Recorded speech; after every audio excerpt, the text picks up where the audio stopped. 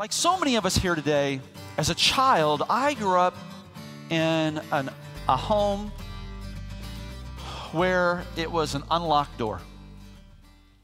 I grew up in an unlocked house. And not only was the door unlocked, but in our house, we had a very overt policy that you were always welcome at the Garvins.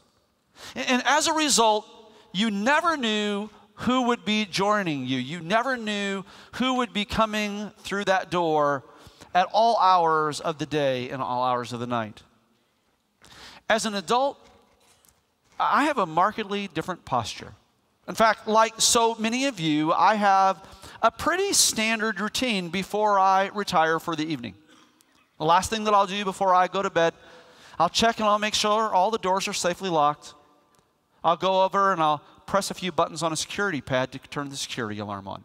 Now, there are some who will say, well, Pastor, that's because the world has changed and people have changed, and that we live in a very different world than we did when I was a child. But actually, that's not true. You see, my posture has changed because I live in precisely the same world that I did as a child, a very imperfect place around very imperfect people. And I think there are some things that are worthy of being protected, that are worthy of being guarded. In fact, here's what God's word says to us in Proverbs chapter 4. It says, above all else. Say that with me. Above all else. Say it again. Above all else. What does that mean? It means this is more important than anything else. This is to be our priority. That above all else, guard your heart. Above all else, guard your heart. You know, February is National Heart Month. Fits the theme because of Valentine's Day coming up in just a few weeks. I find it interesting that the men are going to a Solar Bears game on Valentine's Day. Men, I hope that works well for you. Looking forward to being with you at the Magic game, and I think that the trip to Gainesville for the Gator Nationals will be an absolute blast. I have other arrangements on Valentine's Day, and those of you who are married, I would encourage you to do the same. It's National Heart Month. I think it's a good opportunity to take a moment and pause and to check our hearts. Guard your heart above all else. Why? Well, it tells us there in Proverbs chapter 4. It says, for all of life flows out of it. Or another translation puts it this way. It says, it's the wellspring of life. So I want to talk to you about the heart. I want to challenge you this morning to guard your heart. That invisible part of you that philosophers and poets and preachers refer to all the time. Because life is hard on the heart. The world is full of outside influences that have the power to disrupt the rhythms of our heart. And most of these outside influences that attempt to disrupt the rhythm of our heart, most of them are subtle. In fact, oftentimes they present themselves as protections from further disruption. And over time, what we do is we develop these habits that slowly erode our heart's sensitivity. And the inevitable pain and disappointment of life causes us to set up walls around our heart. I believe a lot of this is understandable. I really do, but at the end of the day, there's no dispute, there's no debate, there's no way around the truth that for the overwhelming majority of us, that our heart is out of sync, that our heart is out of rhythm. And while we mistakenly see these disruptors as a natural part of who we are, we accept these disruptors to the natural rhythm of our heart as part of our personality. In fact, we'll even catch ourselves saying, well, that's just the way I am. But the people that have been around us for a while know that that's not the case. That something has shifted, that something has changed, that the amount of joy that we walk with, that the frequency of the smile,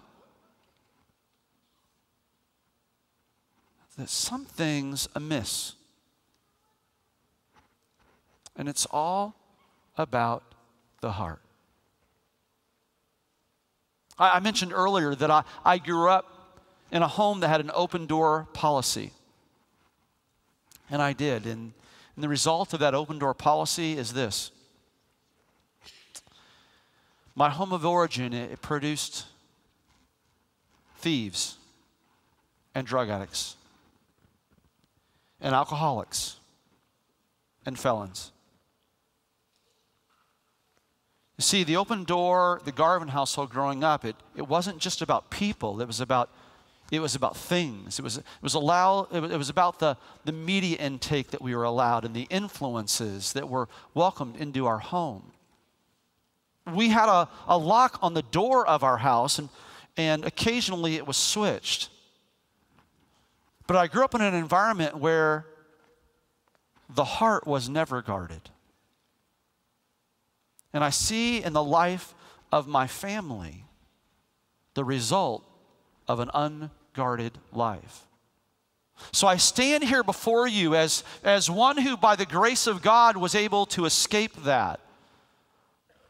To offer you today an encouragement, and not just an encouragement, but to offer you a dire warning as one who sees the consequences of leaving your life unguarded, that above all else, wow, Solomon got it right when he wrote that in Proverbs chapter 4. Above all else, guard your heart. As I look across this room this morning,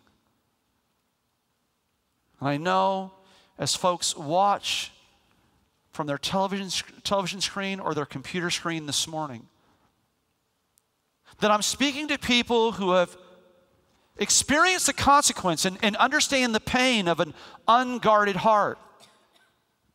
And so we gather this morning, we gather with hardened hearts because of the experiences that we've had and the challenges that we faced.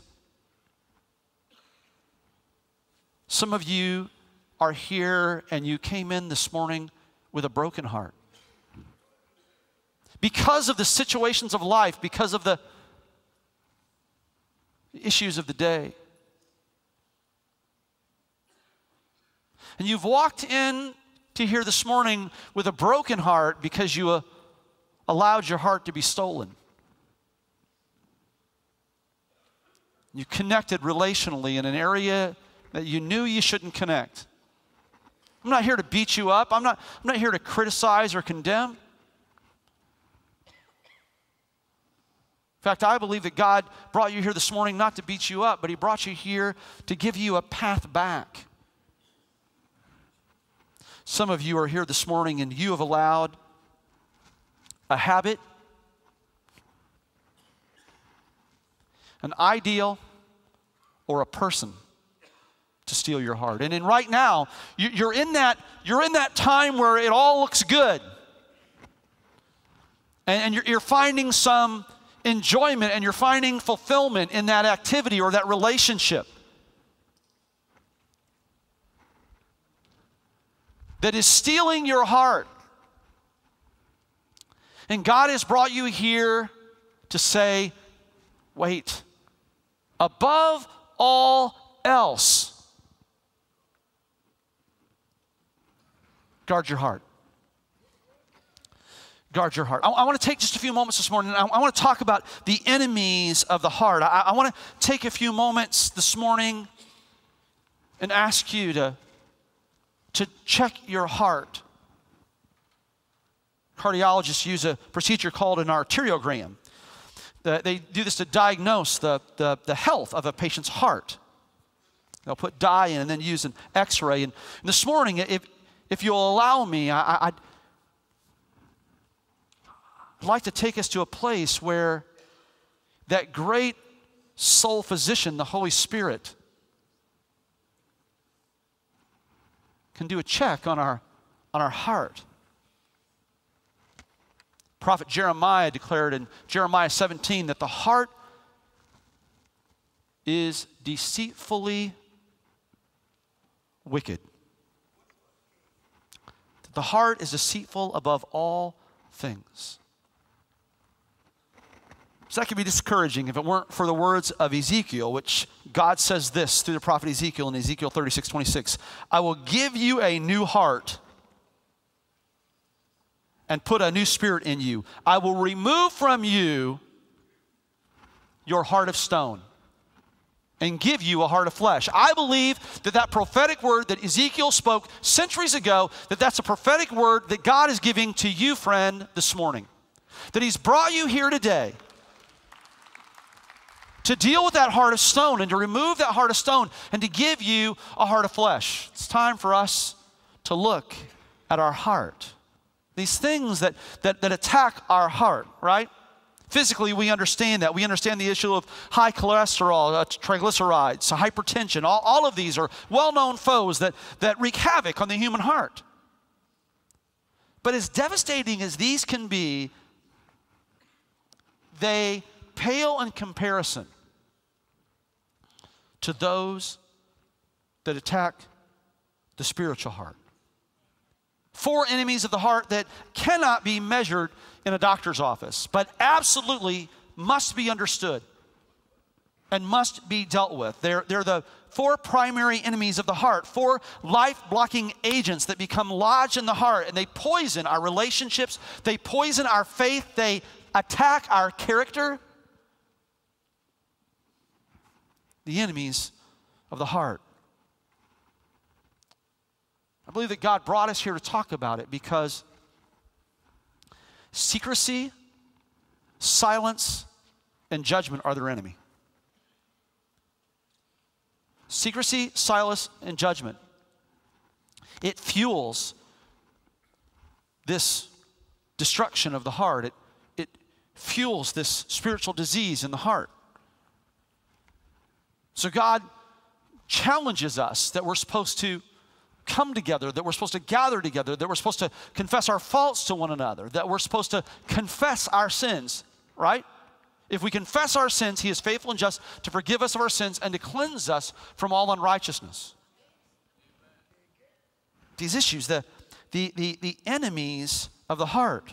By the way, if they're left to their own, they grow in power and influence, like a lab experiment that's gone terribly wrong. But as we'll discover, when we expose the issues that are the enemies of the heart, when we expose them to the light of God, they lose their power. So let me just give you 4 of them real quickly. Number 1 is this: the issue of guilt. Guilt. Somehow I owe, specifically that I owe you.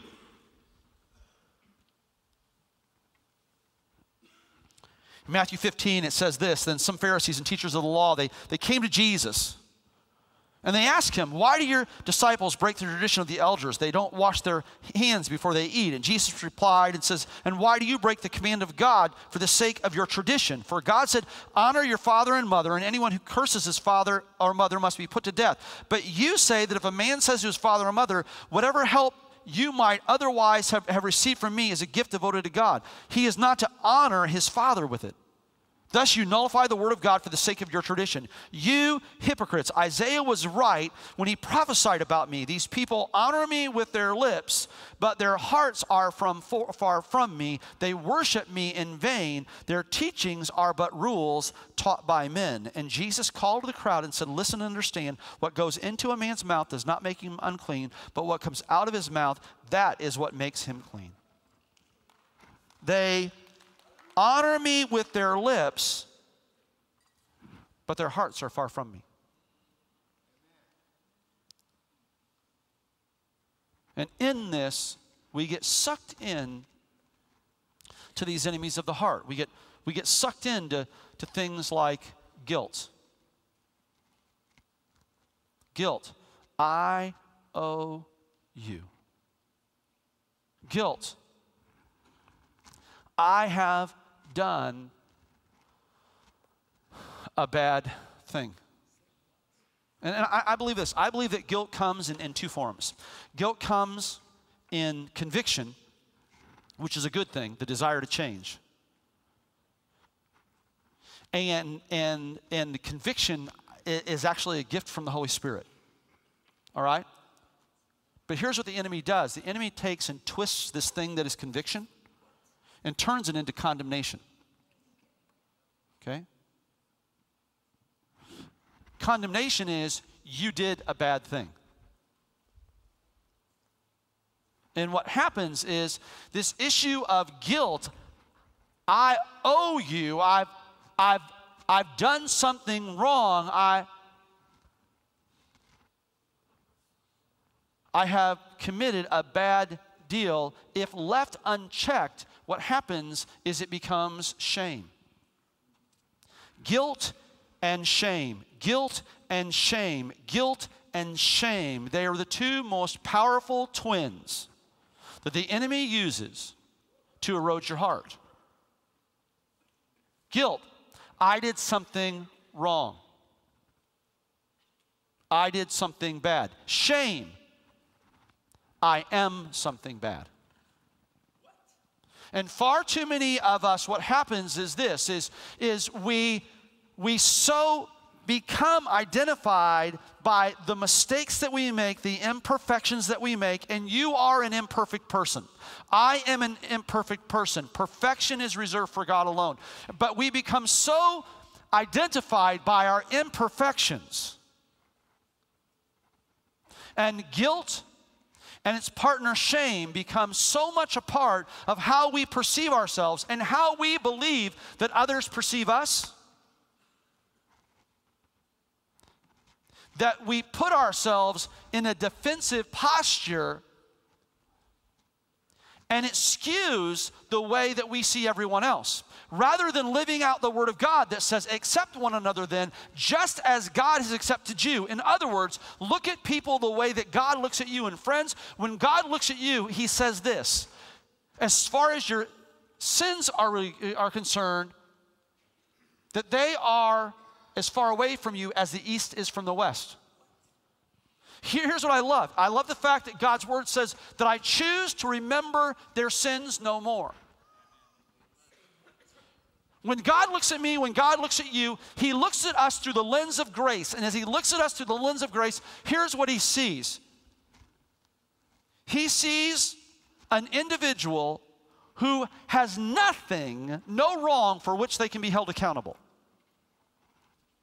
Because He looks at us through the lens of grace. And that's the way that God wants us to look at one another. He wants us to look at one another through the lens of grace. But we find it difficult, if not impossible, to do so because these enemies of the heart skew our perception of who we are, which influences our belief of how the people around us are. And so it affects us relationally, it affects us in our identity, and it permeates down to the very fiber of our being. This issue of guilt, I owe you. Shame, I somehow owe me. And we should have an understanding of this issue of guilt and shame because we're introduced to it at the very beginning, at the very dawn of time, at the very dawn of man. Right? Adam and Eve in the garden. Satan comes, influences them. They fall prey to Satan's lies as he uses the insidious scheme of the question and gets them questioning things. Right? First time we hear Satan talk, he asks a question. Mankind starts questioning things, steps outside of God's plan. Guilt. I've done something wrong. Shame. I was naked and afraid, so I hid. Clothed myself and hid. We've been dealing, since the very dawn of creation, we've been dealing with these issues, the enemies of the heart. Guilt and shame fuel anger. Guilt, I owe you. Shame, I owe me. Anger, you owe me.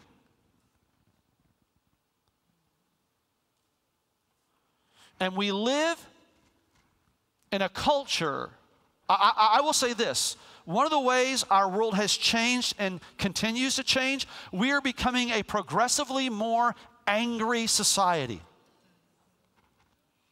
Sir, let me ask you a question. What are you so mad about? You can't turn on the television today. You can't listen to media and not see the anger, right? Turn on the news. Everybody's angry. Watch the debates that are happening. Everybody's angry. Listen, turn on Christian television. They're all mad.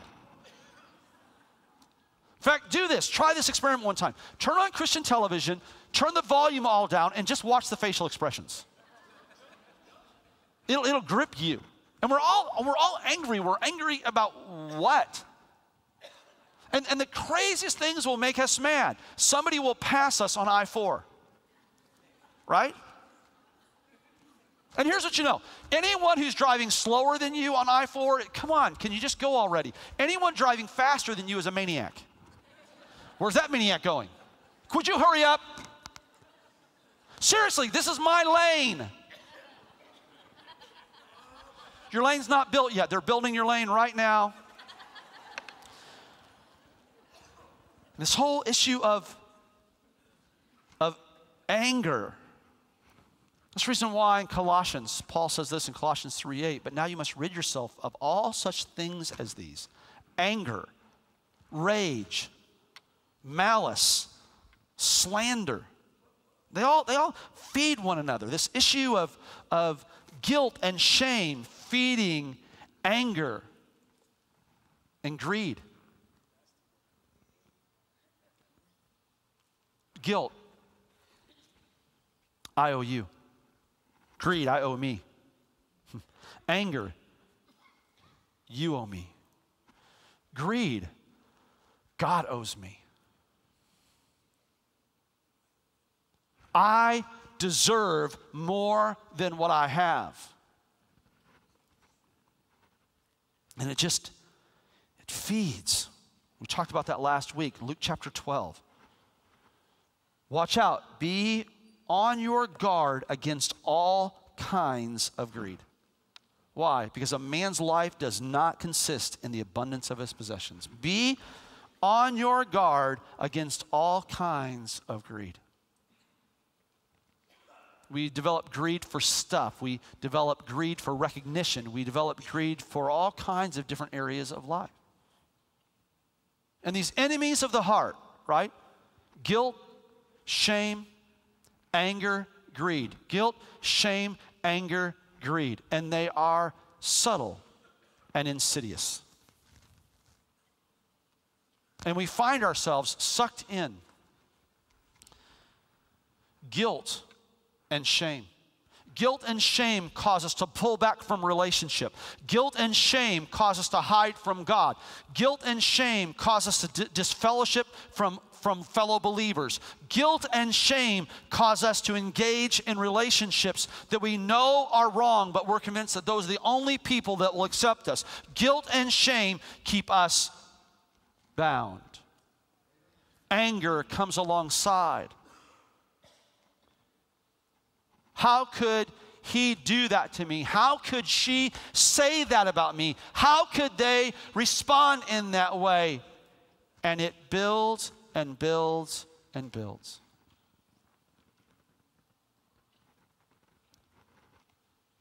Greed. Greed comes about in a number of different ways. Greed comes about with a victim mentality. Everybody's mean to me. Nobody likes me. Oh, woe is me. Friends, the victim mentality is a subtle form of greed. Okay? Let me help you. Everyone doesn't hate you. Everyone's not against you. Greed. Listen, I deserve better. No, you don't. No, you don't. You know what you deserve? You deserve death, hell, and the grave. That's what you deserve. By the way, I don't deserve it either. So I want you to turn to the person to your left and say, you don't deserve any better. Go ahead, tell them. Now, you can tell the person that just told you that, neither do you. Man, if we got what we deserved, right? But see, that's what the enemy is trying to convince you. The enemy is trying to convince you that you deserve something better.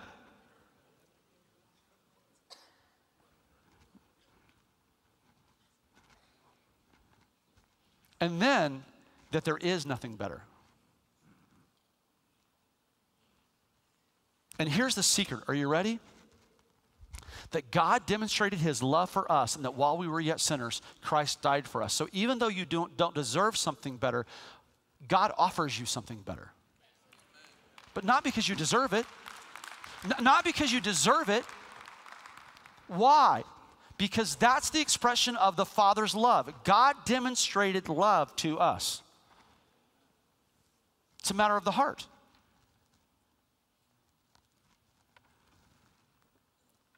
But we allow ourselves to be influenced by guilt, shame, anger, greed. And we get stuck in all of this. Jealousy, right? God's word says this: you want something but don't get it. You kill and covet, but you cannot have what you want. You quarrel and fight, and you do not have because you don't ask God. Listen, the key to overcoming this is to recognize that it is the desire of God to bring rhythm to your heart. How does that happen? Take your Bibles and turn to Romans chapter 12. Romans chapter 12, very familiar portion of Scripture. It says this, starting in verse number 1. Therefore, I urge you, brothers, in view of God's mercy. I'm convinced of this. Where that says in view of God's mercy, it could say this. Therefore, I urge you, friends, in view of God's demonstration of heart to you, to offer your bodies as living sacrifices, holy and pleasing to God. This is your spiritual act of worship. Do not conform any longer to the patterns of this world, but be transformed by the renewing of your mind. Then you will be able to test and approve God's will, his good, pleasing, and perfect will. Look at this starting in verse number 3. For by the grace given me, for God's demonstration of heart given to me, I say to every one of you, do not think of yourself more highly than you ought, but rather think of yourself with sober judgment. How do we have heart health? The first way that we have heart health is by having a sober attitude towards ourselves, a sober attitude for of ourselves. This means not thinking of yourself more highly than you ought. It also means this. It means having an understanding of your identity in Christ. Because what the enemy will do is the enemy will come at you in two different ways, and oftentimes he does it at the same time. The enemy will tell you, you're not good enough, you're not good enough, you're not good enough, you're not good enough. And at the moment that you start pushing back against that and think, wait a minute, my understanding of who God is and what God says, I am good enough, the enemy comes at you on the other side and says, who do you think you are? Right? And so, while we should not think of ourselves more highly than we ought, we also need to understand that we were created in God's image, and God demonstrated the value that is in you when it says that he gave his only son for you. And having a healthy perspective, a healthy understanding of who you are, not thinking of yourself more highly than you ought, but also not living that unhealthy, self-deprecating lifestyle where you're constantly talking about what a horrible person you are. Right? I'm just a horrible offer. I'm like a worm.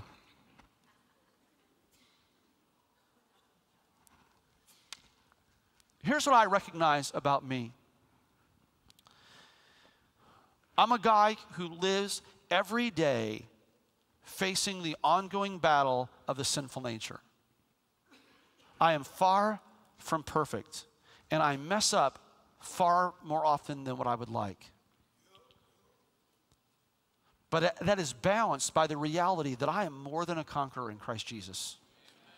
That I am an overcoming child of God, that I am a joint heir with Jesus Christ, that I'm an heir to every one of God's great and precious promises. And listen, what I've just said about myself can be spoken over you. That's the reality of who you are. So having a sober attitude of who you are, what your identity is in Christ, is absolutely important. You need to quit buying into the lies that the enemy speaks over you regarding your identity. Having a sober attitude about myself. For by the grace given me, I say to every one of you, don't think of yourself more highly than you ought, but rather think of yourself with sober judgment in accordance with the measure of faith God has given you. Okay? So don't think of yourself more highly than you ought, but recognize this issue of faith that God has given you. Having a healthy understanding of who I am. I stand confident because of Christ, knowing that I'm not the man that He wants me to be. I'm not the man that I was, but that He who has begun a good work in me will continue that work until the day of completion, Philippians says. And when I have a healthy understanding of who I am, it changes how I see everything else. Sir, you're here and you're pursuing an unhealthy relationship because you bought into the lie that that's the best that you can do. Ma'am, you are here and you are stuck in a bad relationship because you're convinced that no one else will love you. And understand that that is a hellish lie. Do not sacrifice your future for a moment of situational happiness, because the enemy is using the current situation that you're in to try to steal your heart. And make no mistake, a stolen heart always leads to a broken heart. Some of you, you're here today and you've allowed an activity, you've allowed an issue, you've allowed a habitual and even a besetting sin. And right now, you're in the pleasure stage and you go, it's all good. And it's not a big deal because I can just ask for forgiveness anyway because God gives me unlimited grace. Well, listen to what I'm about to tell you. Grace does not take away the scars. Grace doesn't fix the pain that is inflicted on others while we're on this crazy journey to self-discovery. And see, that's a hellish lie that the enemy wants you to believe, that your unhealthy activity, that it has no consequences and it's not hurting anyone else. It's hurting the people in your life. It's hurting the people whose testimony your life is supposed to influence. But see, we get sucked into this. We get sucked into this because we have an unhealthy perception of who we are and who we are to be in Christ. And so it starts, this issue of heart health, it starts with having a sober heart towards myself. And then when I do that, what happens is this, it causes me to have a sympathetic heart towards others. Christians, we can be some of the most judgmental folks on the planet, right?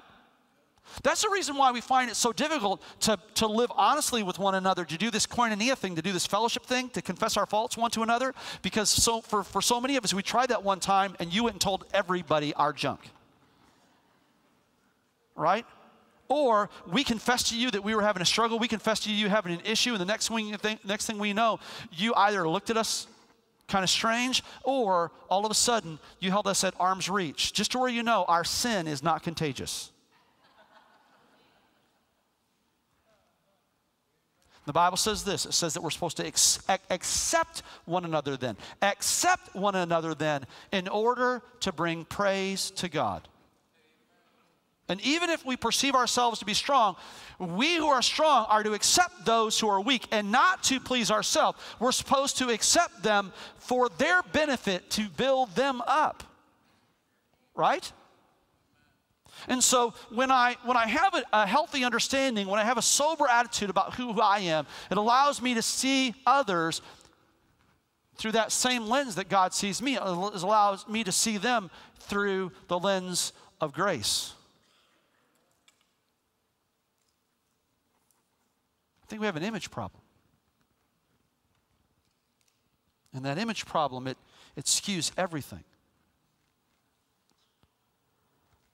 Look at what it says here in Romans chapter 12. It says, verse 4, just as each of us has one body with many members, and these members do not all have the same function, so in Christ, we who are many form one body, and each member belongs to all the others. What that means is this. It means that you need me. And I need you. We need one another. Somehow in the body of Christ, this whole thing, Christianity, it's become way too much of a competition. Far too often, as Christians, when we're together in a group, we want to be the ones that are the most spiritual. If you don't believe me, talk about denominational issues.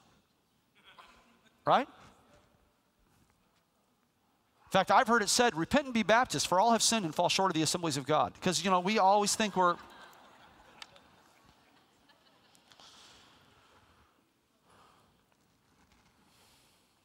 And we forget that we are all in this thing together. And when we have this sympathetic heart towards others, it helps us to have a healthy understanding of love. And you'll see what it says there in Romans 12:9. It says this, love must be sincere. Love must be sincere. Love must be sincere. I keep my heart tender when I have a healthy perception of who I am, a sober attitude towards me that then colors how I view you. And it influences how I love. When I have an understanding of who I am and an appreciation of who you are, it allows me to love without condition. Well, there's no such thing with loving with condition. Conditional love is manipulation. Let me say that again. It's impossible to have love with condition. Conditional love is not love at all. It's manipulation. Okay? So I love you if, I love you when, I love you so. That's all manipulation. That's not love. Okay? And God demonstrated love. God didn't say, I love you if, I love you when, I love you so. He said, I love you. For God so loved who? The world. Okay? Who does that include? Everyone. Does God know everything? Let me help you. The answer to that is yes. Let's try it again. Does God know everything? So if God loves everyone, and God demonstrated that love in the giving of his only son, God knowing everything, God knows this, that he loves people that will never love him. In fact, not only will they not love him, they will stand in pointed opposition to him. They will mock him. They will deny him. They will work diligently to defeat the cause of Christ. And what is God's posture towards that? Sir, ma'am, if you're here and you walked in as a passionate atheist today, here's God's posture towards you. He stands with his arms open wide, saying, come unto me, all you who are weary and heavy burdened. I will give you rest. God's posture towards you is no different than God's posture towards me. Right? God does not love if, he does not love when. Blessings are conditional. All throughout Scripture, you'll find this. If then, if then, if then, if then. If you do this, this will happen. But love is absolutely unconditional. And that's the posture that God wants us to have. Friends, you cannot love with sincerity if you don't have a healthy perception of the people around you that is fueled by a healthy understanding of who you are. So this issue of a healthy heart, it all starts with the work that God does in you.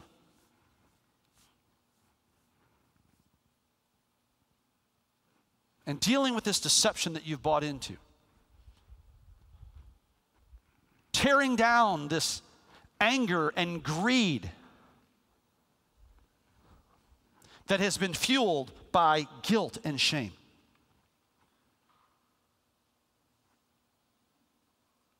And when we have a sober attitude towards ourselves and a sympathetic understanding of the people around us,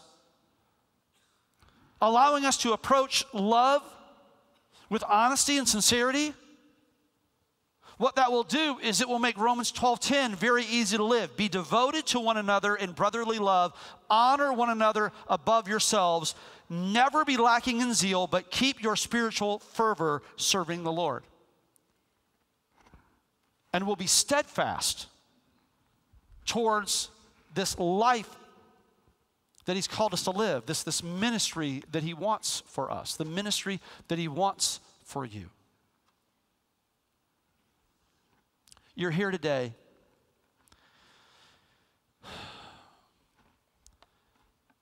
And you got all this junk swimming around in your mind. In your heart, if you push back against the relationship clutter and the emotional clutter and the intellectual clutter, if you push that back for a moment, you know at heart level, you know at soul level the destiny that he has for you. But that destiny has become distant because of a broken heart. That destiny has become distant because of a calloused heart, a hardened heart.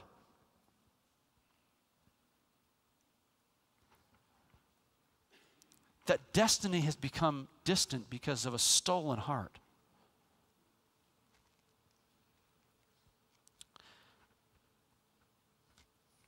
But God in his love and God in his wisdom and God in his mercy brought you here this morning because he wanted to speak over you what he centuries ago spoke prophetically through Ezekiel. When he said in Ezekiel 36, I will give you a new heart and put a new spirit in you. Above all else, guard your heart. It's the wellspring of life. The American Heart Association has a new tagline, a new motto, and it says this: American Heart Association, life is why. In their simplicity, they say something pretty profound. They're looking at it solely from a biological standpoint. Take care of your heart. Why? Life is why. But here's what we know.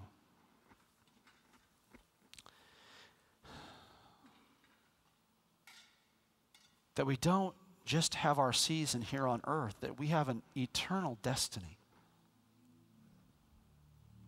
Friend, your life here is but an infinitesimal part of the eternal plan that God has for you. And in that, this issue of eternal life, that's why heart health is important. That's why Solomon spoke well when under the direction of God, he penned Proverbs 4:23. Above all else, guard your heart.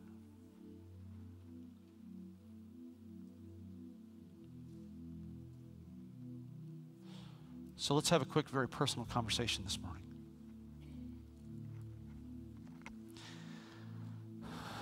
How's your heart? How are you doing with guilt today? Are you carrying a bunch of junk that you know it's, man, life's not where it's supposed to be. You're doing stuff you're not supposed to be doing. You got stuff, you're living in the shadows. God's brought you here, friend, not to beat you up, man. But he's brought you here to set you free this morning.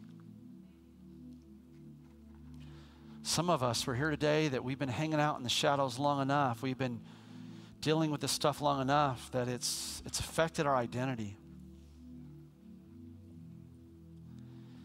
We come in here today believing the lie that we're not good enough. We've bought into the enemy has spoken over us that somehow we're damaged goods. In fact, you regularly say, you know, it's just the way I am.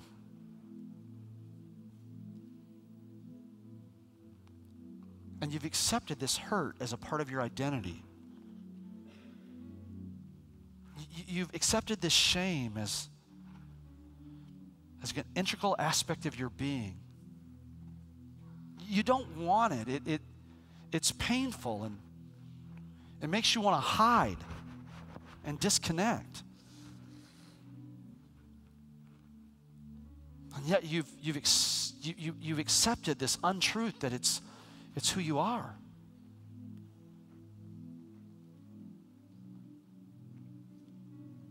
And your guilt and your shame, it's feeding this anger in your life. You're here this morning and your joy is gone. Yeah, the devil wants you to think, you've always been this way. It's not true, friend. We've seen you. We know what you used to be like before the devil robbed you of your joy, before he pulled you into this mistaken identity over your imperfections.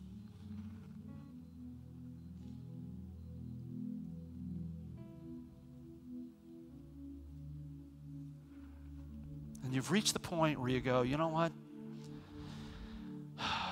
I just gotta make the best out of a bad situation. I just have to get as much for me as I possibly can.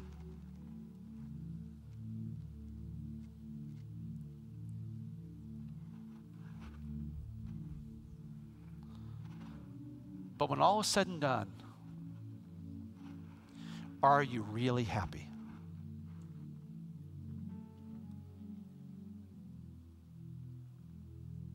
Jesus' very first message, he says this over and over again.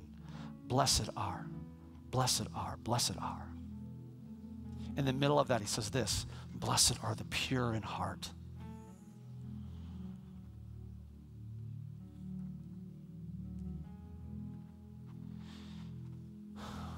I think this is why David said, create in me a clean heart, O God,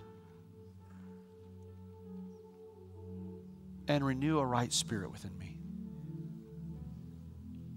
Because it deals with that issue of guilt and shame. It counteracts the effects of anger and greed. It allows us to see ourselves for who we are.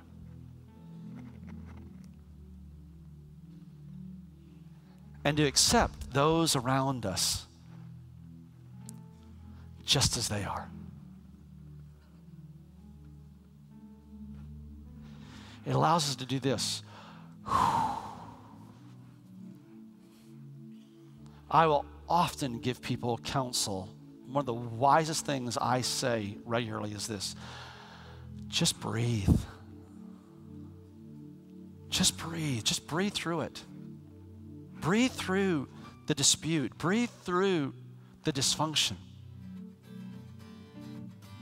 Breathe through it. Just breathe. God, you have me.